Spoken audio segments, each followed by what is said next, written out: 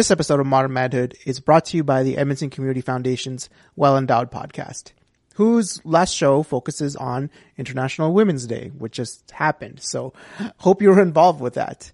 And it's also a chat with some of the people surrounding Women Building Futures, a group that's helping women in the construction industry, and also the people behind a counseling program at the YWCA who are helping to empowering women. So to listen to the Well Endowed podcast and find out more about the amazing women in Edmonton, go to thewellendowedpodcast.com or just search it wherever you find cool podcasts.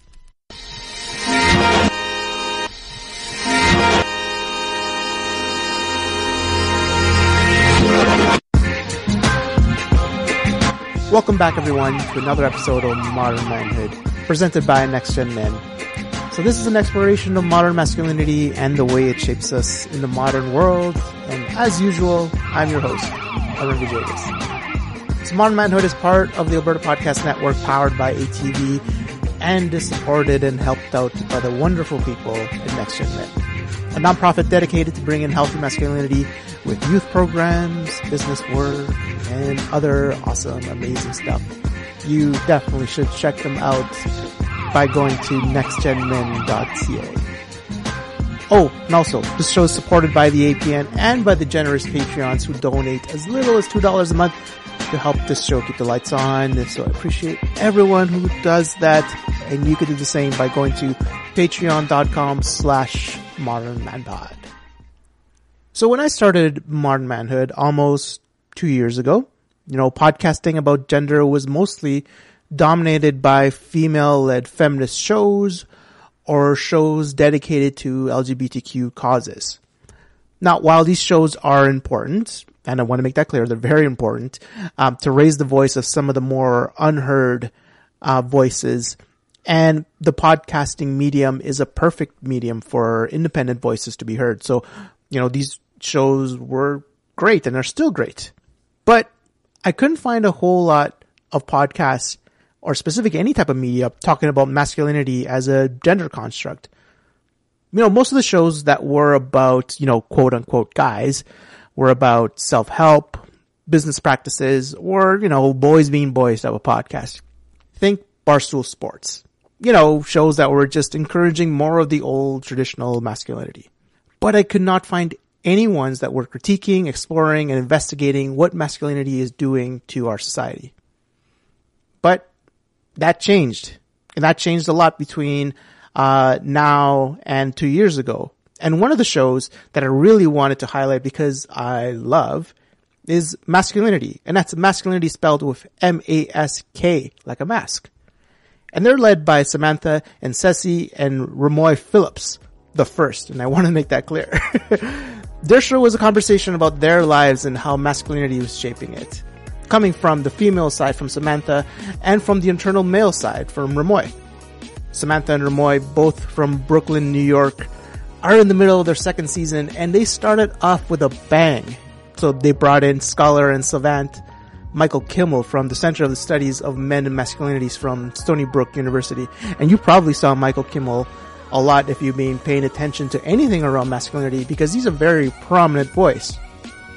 So obviously I needed to chat with Samantha and Ramoy, and I had a chance to talk to both of them about the genesis of their show, the way masculinity is performed in their lives and in the city that they live in, and the work of media around our specific premises of masculinity.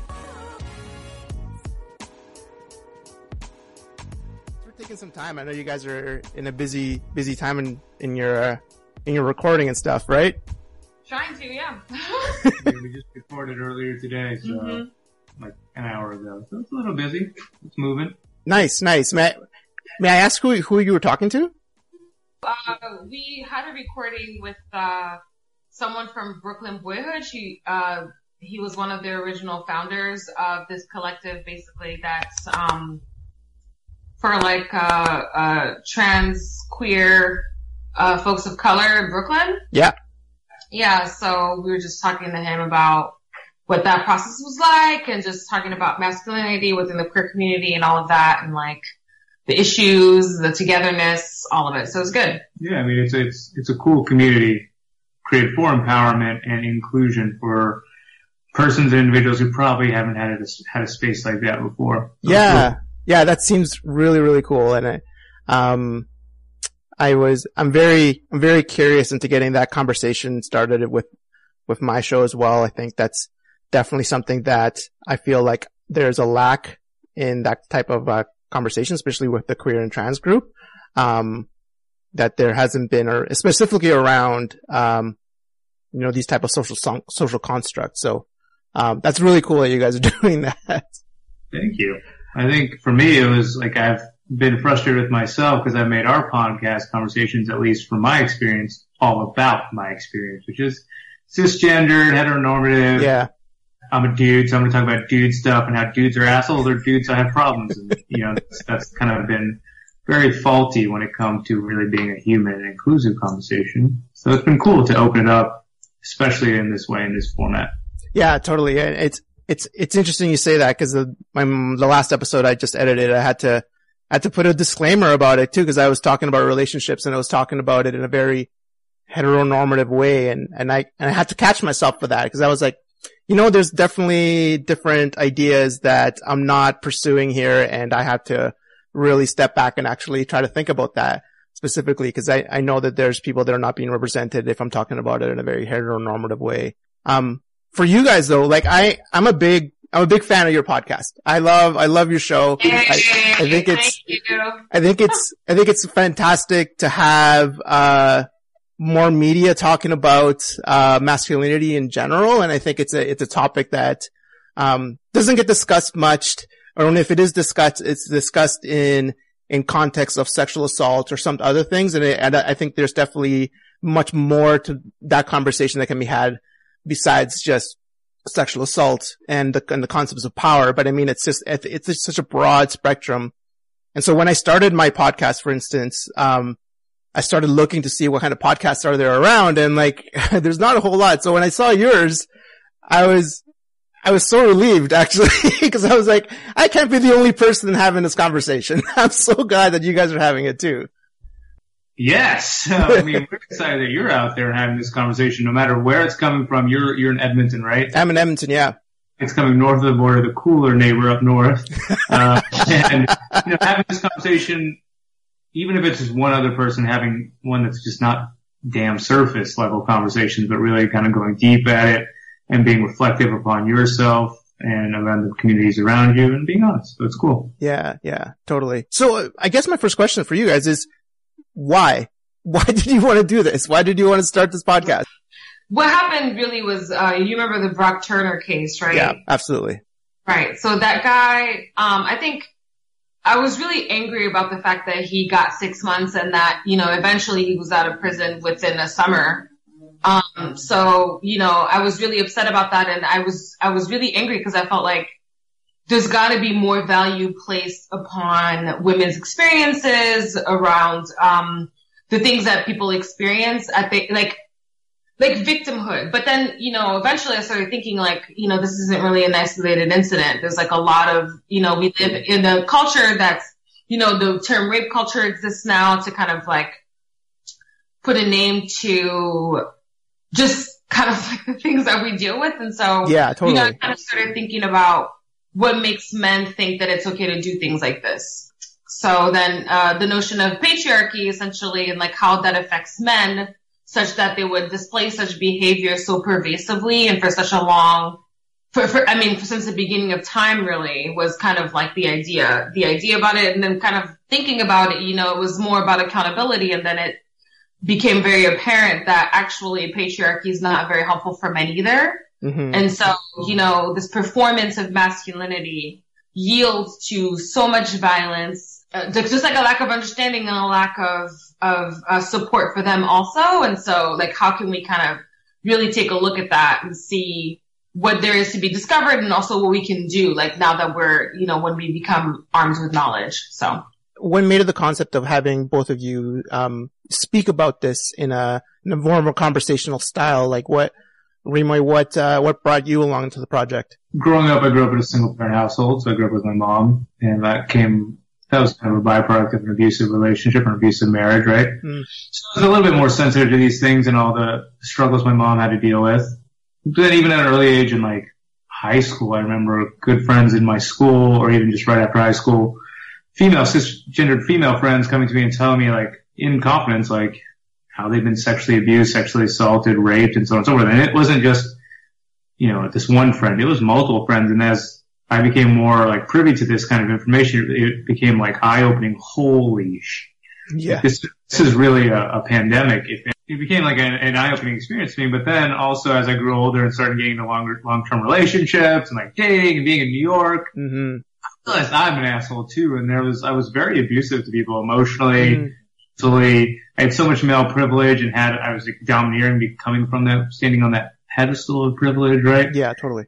I had to look at myself in the reflection and being like, okay, this isn't just that, we just don't need to talk about this in the value set of sexual abuse or sexual violence. Like this patriarchy thing and this male privilege thing, these are all things that are intertwined and I'm benefiting from it and other people are abusing it and we need to have a real honest conversation. Yeah.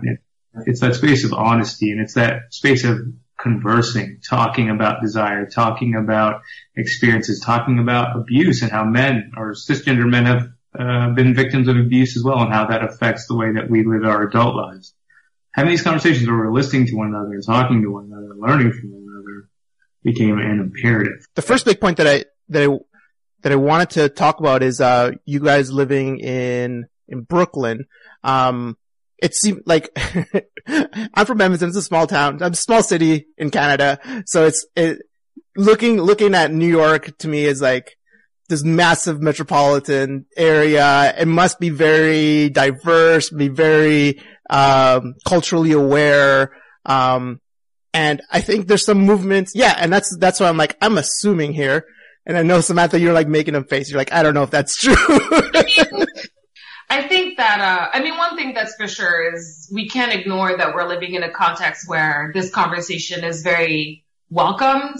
We've had a lot of people be kind of being excited for the podcast because it was echoing their thoughts, right? Mm-hmm. It's not like we're having this conversation in like in an adverse context. Actually, I think the word is averse.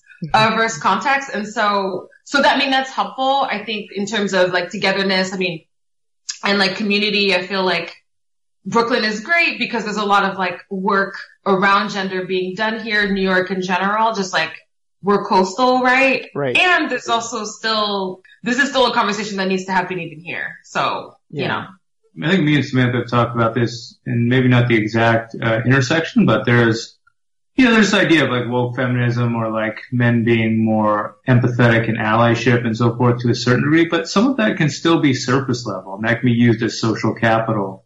And it's cool to have these conversations at dinner parties and it's cool to like sound smart and, again, woke. Right people. But again, is it being honest with ourselves? Are we being honest with each other? Are we trying to make progress and be more understanding with one another and vulnerable in front of one another? And so yes, like Samantha was saying, like this conversation is more receptive here, but there is still a level of surface levelness that we're trying to even mine deeper and go under with and bring people along to help us engage it on a much deeper level. And in Brooklyn, New York, larger metropolitan areas, everywhere needs that. What are the challenges in your community then to try to make this conversation maybe more honest, more inclusive, and more out there, I guess?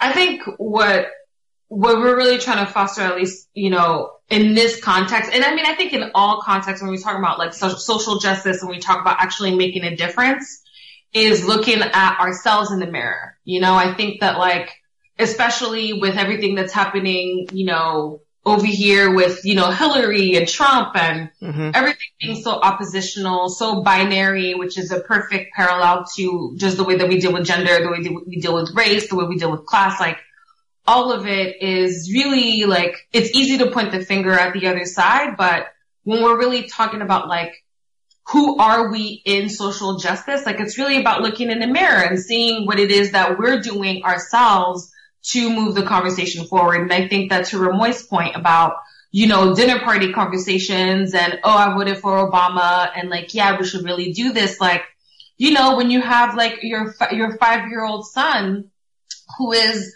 doing XYZ at a party, making people uncomfortable, like, are you checking him? If you're having a conversation with your brother or whatever who is sexist, or if you're having a conversation with your daughter who is sexist, whatever, are you having those conversations like on a micro level so that it can ripple through the rest of society?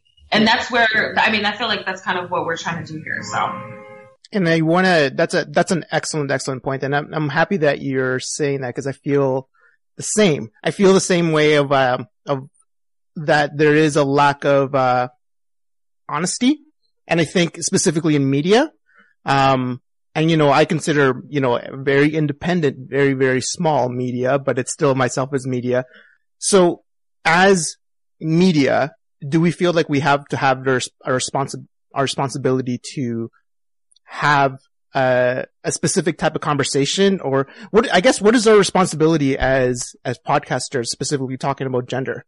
Do you feel that there's any responsibility that you guys have to be honest in your approach? Absolutely. I mean, I think whether it's the media, whether it's being a journalist, whether it's writing, whether it's just having personal conversation, interpersonal chatter, like, for me, honesty has to be at the heart of it. And I have to be honest with myself. That's the only way that there's going to be any sort of buy-in from anybody else, is to see that there's no bullshit and I'm not skirting anything. Like, I can be honest and admit to my faults and my foibles, and then engage with this subject matter from that honesty, and therefore create kind of a space of no judgment and space of no criticism, right?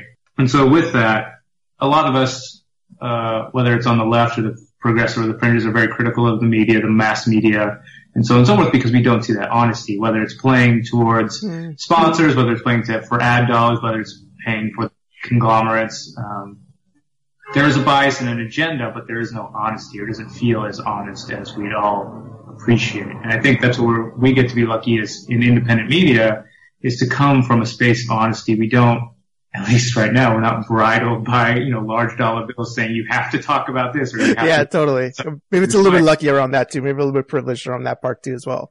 So yeah, we get to engage in a way that is honest. And even if we say something that we may change our mind about 6 months from now, at least we were being honest, and then we can look back in that future time, look back on the past and assess with honest eyes our mistakes or our shortcomings and move forward.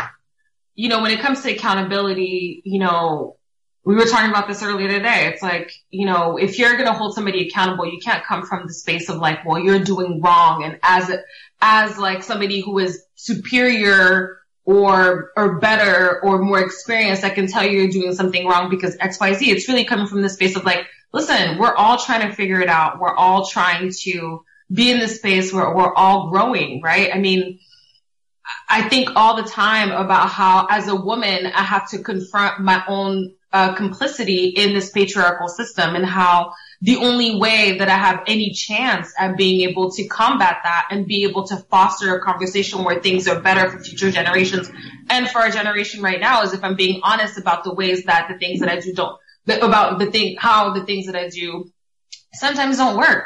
Yeah. So, you know, if accountability is the name of the game, compassion is the name of the game, and we have to be honest in order to do that. Otherwise we don't have a foot to stand on. I totally connect to this, and I'm so happy that you're engaging in this part of honesty and accountability. And I think personal accountability I think is really important. And Rimoy, I'm really happy that you said at the start of the show that you mentioned how, you know, there was definitely some things that I did as a man that was not cool, and that added to this part of this traditional part of masculinity that wasn't good for women or for anybody else. I did that too when I was younger, and I know there's some times when I do it right now. And I have to catch myself on it. I really do. I have to really figure out how am I helping certain people, or how am I helping the community at large. It's a hard thing to do. Do you know what I mean? Sometimes, how do you go around this kind of ambivalence? I don't know, you and Michael Kimmel talked about ambivalence, and he talked specifically about, like, I don't know, it was kind of like this being comfortable in this gray area, not the black and white, which was a fantastic interview, by the way, which Samantha made that happen.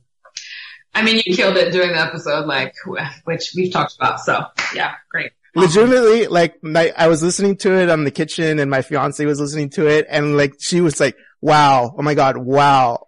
Like everything he's saying was like a breathtaking moment for her and for me myself. So by the way, congratulations on that. I think that was amazing. But yeah, I'm very curious about your thoughts about ambivalence. Well, first off, I just want to just say that most of how awesome that episode was because Dr. Kimmel is just like he's just a savant. He's a genius when it comes to all this stuff. And I'm just grateful that his work exists so that we have something to kind of like, we have something backing us up. And so, you know, in terms of that ambivalence, that's really hard because I'm somebody who deals very well with absolutes, you know, like it's like, I don't like to have to choose anything. I don't like to I'm very indecisive. I'm Pisces, blah, blah, blah, whatever. So, you know, but really it's about conversation because it doesn't help us to point the finger, even though that's kind of a lot of times for myself also a go-to is like, okay, well, you're wrong. This is wrong. And I think, you know, in the context of this, like the Aziz Ansari kind of like explosion of a story was great because it kind of brought everything back down to like a relatable level. Totally. You know, we're talking about like execs and stuff. And, yeah, I think that conversation is going to be the only way that we can deal with this gray area, really finding out where people are at, you know? I'm the opposite. I love ambivalence and I love paradoxes, and I find that because it's laughable for me because a lot of times we, as humans and myself, very much included, come to these assumptions that I know everything or we know everything. We have science to stand on, we have evidence to stand on. But then when experience hits, when human real experience hits, it can become very grayed, and that empirical evidence is somewhat out the window because it isn't so cut and dry. And the only way, again, it kind of harkens back to the honesty. The only way we can ever have an honest conversation and move forward together, not in an oppositional format or an oppositional setting as binary as you versus me, but as you and me together, is going to be embracing that ambiguity and embracing that humanity within that and trying to understand each other within that context that says this is not black and white. This experience is yours and my experience is mine. And there's a gray area where we can meet in the middle. It's something that I personally am trying my best to be more ambivalent, be more gray, and be a little more, I don't know, try to live in that kind of uncomfortable space sometimes. And you're right, Samantha, it's super hard to do. It's not my favorite, but you know. It is something that's, important. And I feel, and again, I'm gonna throw out an assumption, and please feel free to correct me if my assumption's wrong. Living in Canada, we see a lot of the news, I saw a lot of the media around the US and what's going on in the US. It's sad because it's leaking a bit into Canada, and it's leaking a bit into Canadian politics, and it's leaking a bit into Canadian conversation. I feel bad about it, but I feel it's like, you know, it's a cultural touchstone in our lives right now. But it does feel in the US, it's a little bit more divisive because we were adding things, not just around gender, but it's things around race and things around class. And, how is it talking to people in the US right now? Well, I think I'll speak for myself. I think that's kind of where the bubble comes in. Like one thing that I really see is present for myself, like living in Brooklyn and being from France and California. It's like rarely, I never come across anybody who disagrees with the fact that Trump is president is a horrible thing. Mm-hmm. And to be honest, I kind of wish that I did.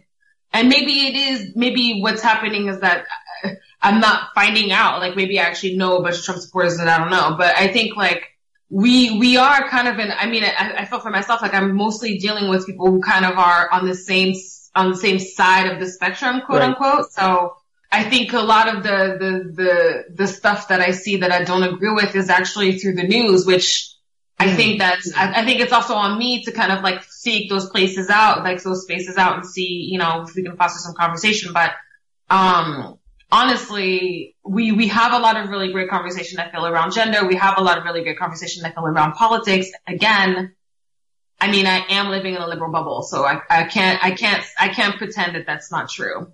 I mean, I'm originally from Texas. I'm from small town Texas, so I understand the small town Edmonton vibe to a certain degree.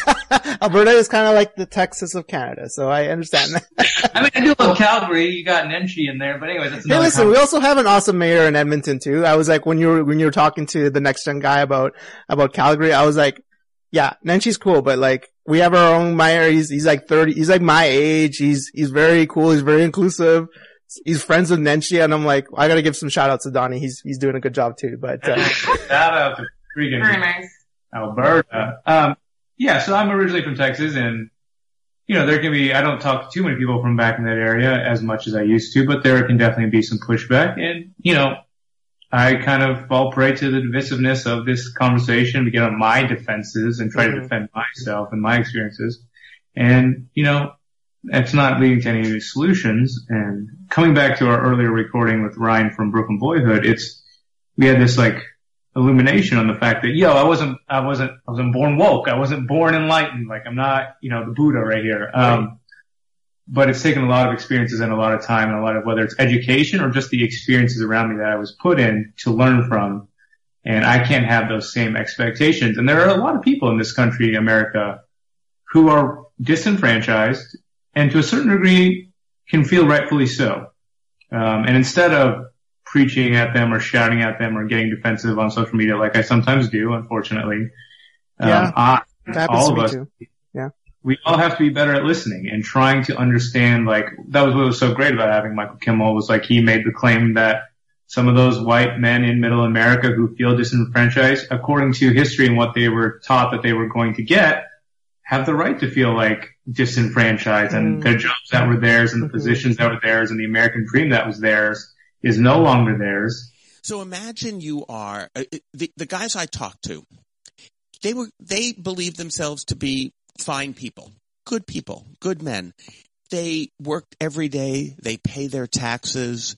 They made a bet. And the bet that they made was that they, just like their fathers and grandfathers, if they worked hard, saved their money, they could do two things. They could support a family by themselves. Their wives shouldn't have to work. Right, and they could buy their own house. Yeah. Sure. They've been standing in line, waiting their turn. And now there's all these other people cutting in front of them. Yeah. Right? There's black people, gay people, immigrants, women, all these people cutting in front. So they go to the government and they like tug on the sleeve and they say, hey, this isn't fair. There's all these people cutting in front of us. And the government says, the hell with you. Yeah. Get used to it. Yeah. So that's why they feel so ripped off, stiff by the government. Because they feel like they've been doing everything. We've done everything you told us. Yes. And now we're getting the shaft. Yeah. Now, I think they're right. I think they are getting the shaft. I think that white men in America, have been screwed by this system. But do you seriously think it's LGBT people who outsourced your job? Do you seriously think that it is people of color who gave you those predatory loans? Do you seriously think that it's feminist women who organize climate change? Of course not. Yeah. So my feeling is they're right to be angry, but they're delivering their mail to the wrong address. Mm-hmm. When he made that claim, it made sense. And it's about, and the way that this has been shifted into, when it's been shifted into political conversation versus being an issue of class and, access and so on and so forth, where it's open to everybody, it's become divisive and becoming a place to separate us all. From what we're saying, it just has to come from a place for us, especially who have the tools and the access and the experience to be a lot more open to listening and having a conversation that leans more to us listening and open to hearing the other side's arguments. Was it hard to hear that from Dr. Kimmel? Did it feel like you had, like when I heard it, I understood what he was saying, but at the same time, I'm like, ooh, that was a hard thing for me to hear, that white people or the cisgender white men feel victimized in some way or feel like they're also angry in a sense, but I know that it needs to be a little bit of empathy, but my first initial gut reaction was like defensive-ness. Do you know what I mean? For me, honestly, it wasn't, because I have a lot of friends who are my age, who are still growing up in Texas, who are working class, blue collar families and have their wife and kids. And they're not explicitly racist, they're not explicitly classist, but there are tones to some of the things they say because, again, they were living their lives and they don't have access to the things that they expected to have. And granted, that sounds ludicrous just thinking of it in that kind of place outside of context. But within the context of knowing where they came from in their lives, like I can understand, I can be somewhat empathetic to them in that place of disenfranchisement.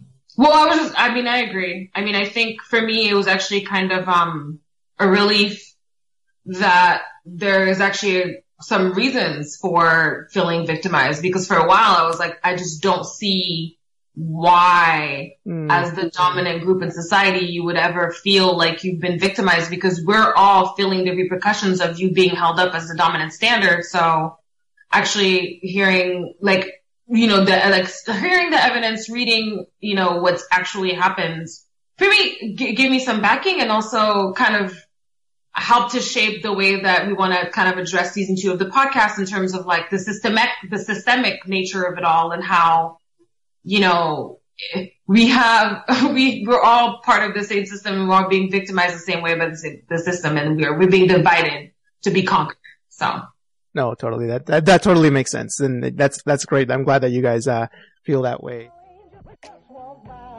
The Alberta Podcast Network, powered by ATV, is proud to be a sponsor of this year's Pod Summit, Western Canada's podcast conference. Join us on May 5th at CKUA in Edmonton for a day of learning and connection making, plus some amazing giveaways. So if you have a podcast, you'll probably learn how to make it sound pretty amazing, grow your audience and create a show your listeners will love. And if you don't have a podcast, well, you'll learn to start one. And we'll be happy to welcome you to the amazing podcast community. Tickets are only $150 and they are limited, so don't delay. So get yours today at podsummit.com. I'm also very happy that, the three of us specifically, we're all non-white. Like I'm Latino, like I'm a light-skinned Latino, I would say, but I'm still Latino at heart, and like I'm an immigrant.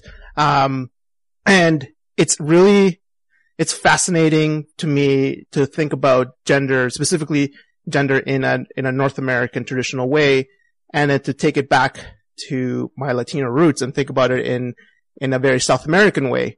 Have you ever had these type of thoughts? And I'm very curious as to what your thoughts were after thinking about gender, specifically around masculinity, and bringing it to other cultures or other races, and how that looks like for them. I mean, I think it's an important question. We haven't been upfront explicitly all the time when we're having our podcast conversations that we're looking at it not strictly, but a majority of our conversations are around North American masculinity and all the subjects therein, correct? But at times, because of who we are as persons and the backgrounds that we come from, we've also brought in our experiences and the cultural heritage that we bring in, and that's part of our critical lens. So I'm very critical when I said initially that my mother grew up was in an abusive marriage, and that was part of what my sensitivity came towards this subject matter. I think there's a lot of extreme and toxic patriarchy and masculinity within South Asian households and communities. Not to say it's universal, but there's a lot of it, and it needs to be addressed. And there is a universality to the problems within masculinity. It is cool, like we've just had on a documentary filmmaker, which will come on later in the year, talking about his experience in documenting a culture in a conflict area in the developing world and his understanding of masculinity there, in contrast to his own explicit understanding of masculinity, because he did grow up in the States. And so we're looking at it, yes, through a lens of American masculinity, but then we also are becoming more and more aware of it as in a global scale, and where the intersections parallel or where they are explicit intersections. My background is that my family is West African or Central African, I guess. My family's Cameroonian, and so for me, there's no way that I can separate it.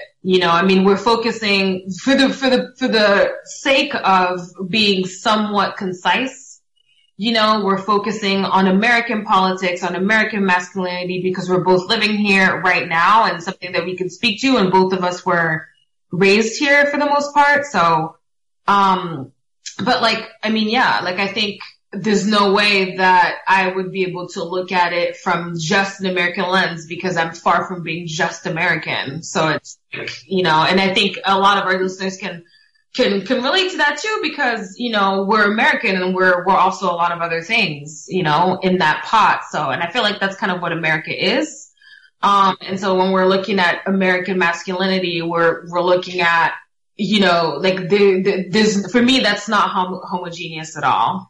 To me personally, I feel like this is still a part of me, and I always mention the example of masculinity being in North America that, in the performance of masculinity that we don't really have to care about dancing, for example.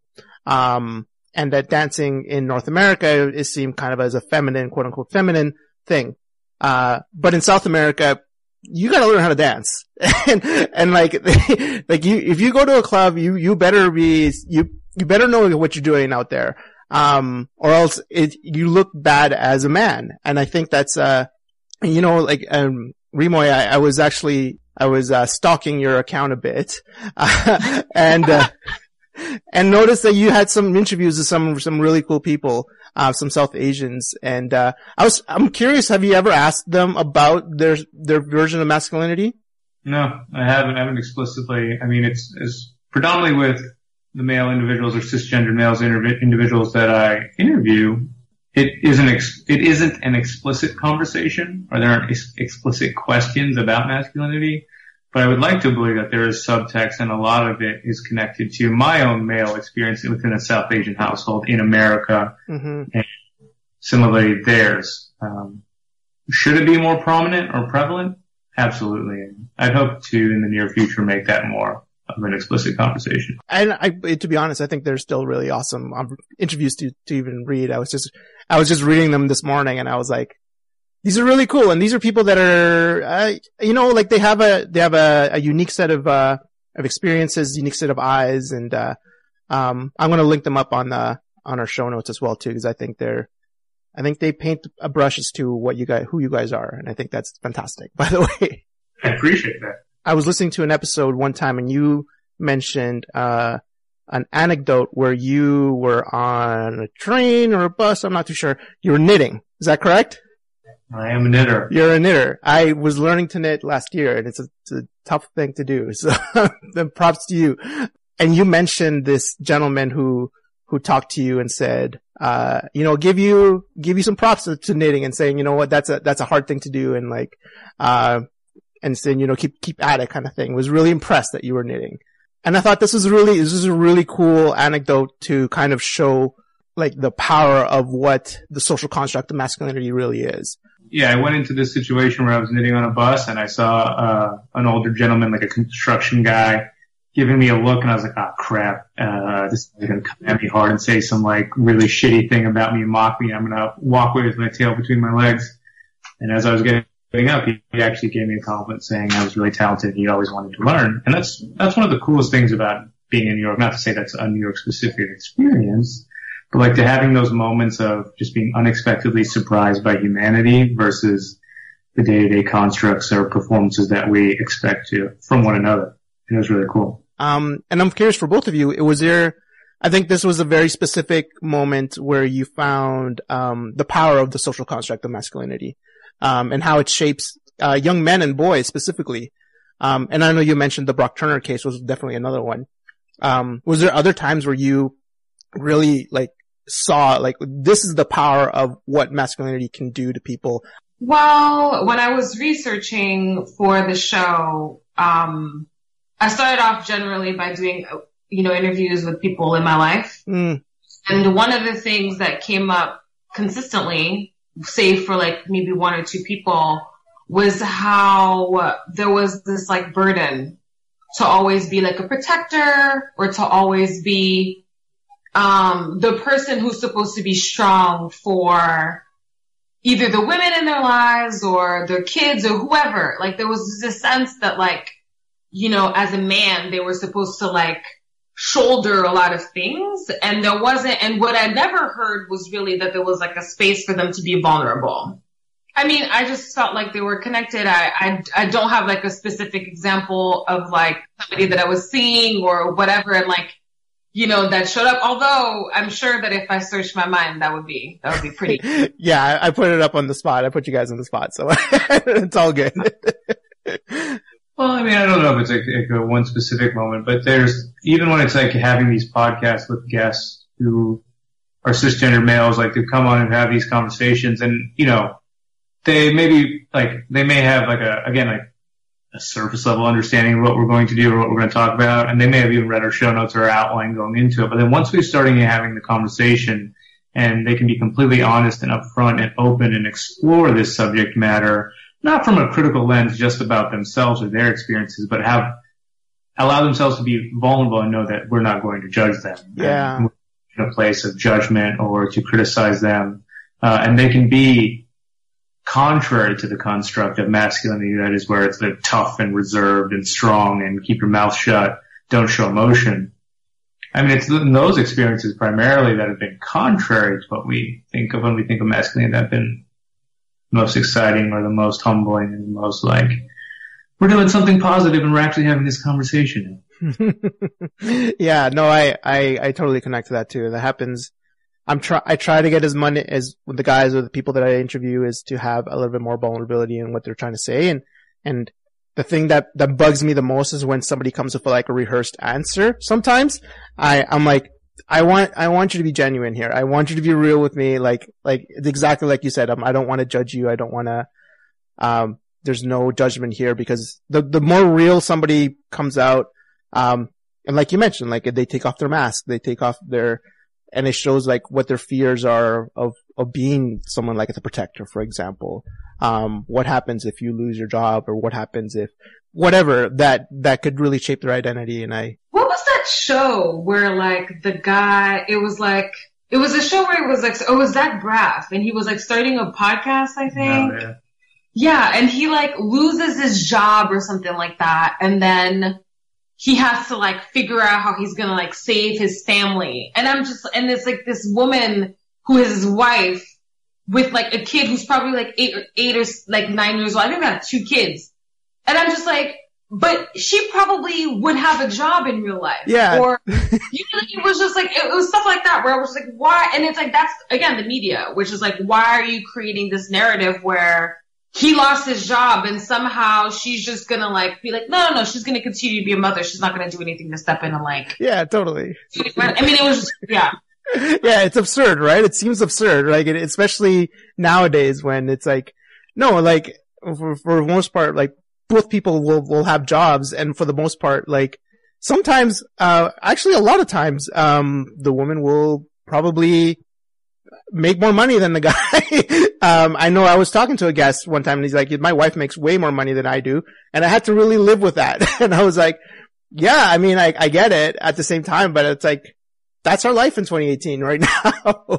I just want to put my hand up. I would be more than happy to find a woman who makes more than me and like support my dreams in life and just stay home, cook, clean, wash dishes. I'm up for it, guys. I'm out there.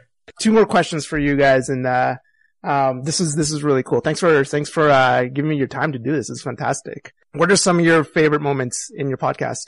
I mean, having Dr. Kimmel was pretty awesome, honestly. I think, the episode that we just released, I think it was yesterday, about incarceration, I think is going to be the start of a really great conversation. Right. I personally am very invested in really creating more in-depth conversations about the prison industrial complex for just like its impact on humanity and just like really exploring how it just dehumanizes people inside and outside, of prisons and jails. So that was a pretty awesome moment. And honestly, I'm grateful that I get to do this show every episode. So yeah, I think every episode is just so like befuddled with like happiness because and joy and gratefulness because of the people who come on and share, but the fact that we're really tapping into a conversation that has been untapped and is really so prevalent and so undergirds our society as a whole. So when we're having a conversation with Yuval Moses, like one of our first episodes is about men being victims of violent crime, and really getting to expose this conversation to the public and bring it to the forefront. Yo, men are victims of violent crime. For sure. A lot. To some degree, that can beget more violence. And if we're going to look at like being critical of violence between men, well, let's look at the violence that's happening at men, and let's start there having a conversation. Whether it's that, whether it's talking about with a pastor about Christianity and masculinity and the good and the bad and the hope, or whether it's talking with, you know, a good friend Chris Saunders about growing up in the South Bronx and not having access to education and, you know, the judgment that comes with him being a black male. But then seeing all these intersections within our culture as a whole and how masculinity, again, this construct undergirds a lot of it. Now we get the opportunity now to have that honest conversation to bring it to the surface and start deconstructing it. It's pretty rad. Totally. It is very rad. And I'm so happy that you guys are doing it over there. I'm so happy that you guys we're podcast brothers and sisters. So it's nice. My last question, and this is a question I ask all my guests that come on the show. Do you have a piece of advice or something that you wanted to give out, to the men that are listening to this show, or something that might help you guys out in your life or doing the show or whatever? Something that you have in your mind, you're like, I want to say this specifically to the guys that are listening to the show. What I would say is treat yourself and the people around you the way that you would treat your cousin's daughter. And that's not my own thing. Like, I ripped that from somebody else and kind of muddled it a little bit, but just have compassion for yourself, have compassion for the people around you, and hold each other and people in your life accountable to having compassion for others. And I'm saying that to them as I say it to myself. Yeah, I would say, I mean, one of the hardest things about living in this world, whether it's now or maybe even like centuries past, is that feeling alone is a real big feeling. And alienation is a real scary place to be. And feeling completely alienated alone is hard. And within the confines of masculinity, it kind of exacerbates that because, again, you're not allowed to be vulnerable or to be open or to communicate well, communicate the feelings of sadness, of loneliness, of being lost or not having it all together, right? So with that in mind, the thing that I think is the best advice I could give anybody, and whether you're male or female within masculinity, femininity, wherever, the queer experience, like, is just to be honest with yourself. And I mean consciously honest with yourself. And to know that in this world of, was it 8.5 billion now? Yeah. Your experiences, your feelings, your thought, your sadness, you're not alone. But you have to be honest with yourself first and be vulnerable with yourself first to assess where you are, what you're feeling. And even if you don't know, to start there. So try to start to even tap into that. I don't know what I'm feeling, but I'm feeling something. And then come to the conclusion or learn through the internet or through media, through whatever, that you're not alone. And the only way that we can start building this conversation is to be honest and then find these people and find these conversations that help us understand where we're at and help us feel not so alone.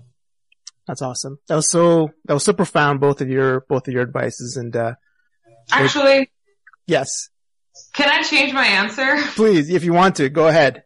I mean, my advice to guys is to be kind of, you know, this along the same lines, just to be free. Have the freedom to express who you really are. You know, I think, in the vein of the performance of masculinity is like, you don't have to perform. It's important for you to have a sense of self that's attributed to who you really are. And I feel like that's really the greatest contribution you can make to the world, to yourself, to the people around you. And, to kind of piggyback off what Ramoy said, it does start with vulnerability. It starts with strength to be real about how you feel and who you are. And like, you know, gender roles have existed for as long as society has been around, but you actually have agency in being able to create something new for yourself and your community. And I think it's important to acknowledge that. And there's nothing wrong with just being free, you know? Take the time to find out how people around you are doing. You know, like there was just another mass shooting yesterday or whatever. Like, take the time to find out how people around you are doing, because it probably would make a difference to them. That's all. That's a great point. It's interesting because in Canada we're having our kind of a very divisive, a very important race trial with Indigenous people, where a young man was murdered in Saskatchewan in a farm, and the person who murdered him was found not guilty by a jury, and so we're having kind of our Trayvon Martin moment here in Canada right now, and it's a very tough time for some people, and it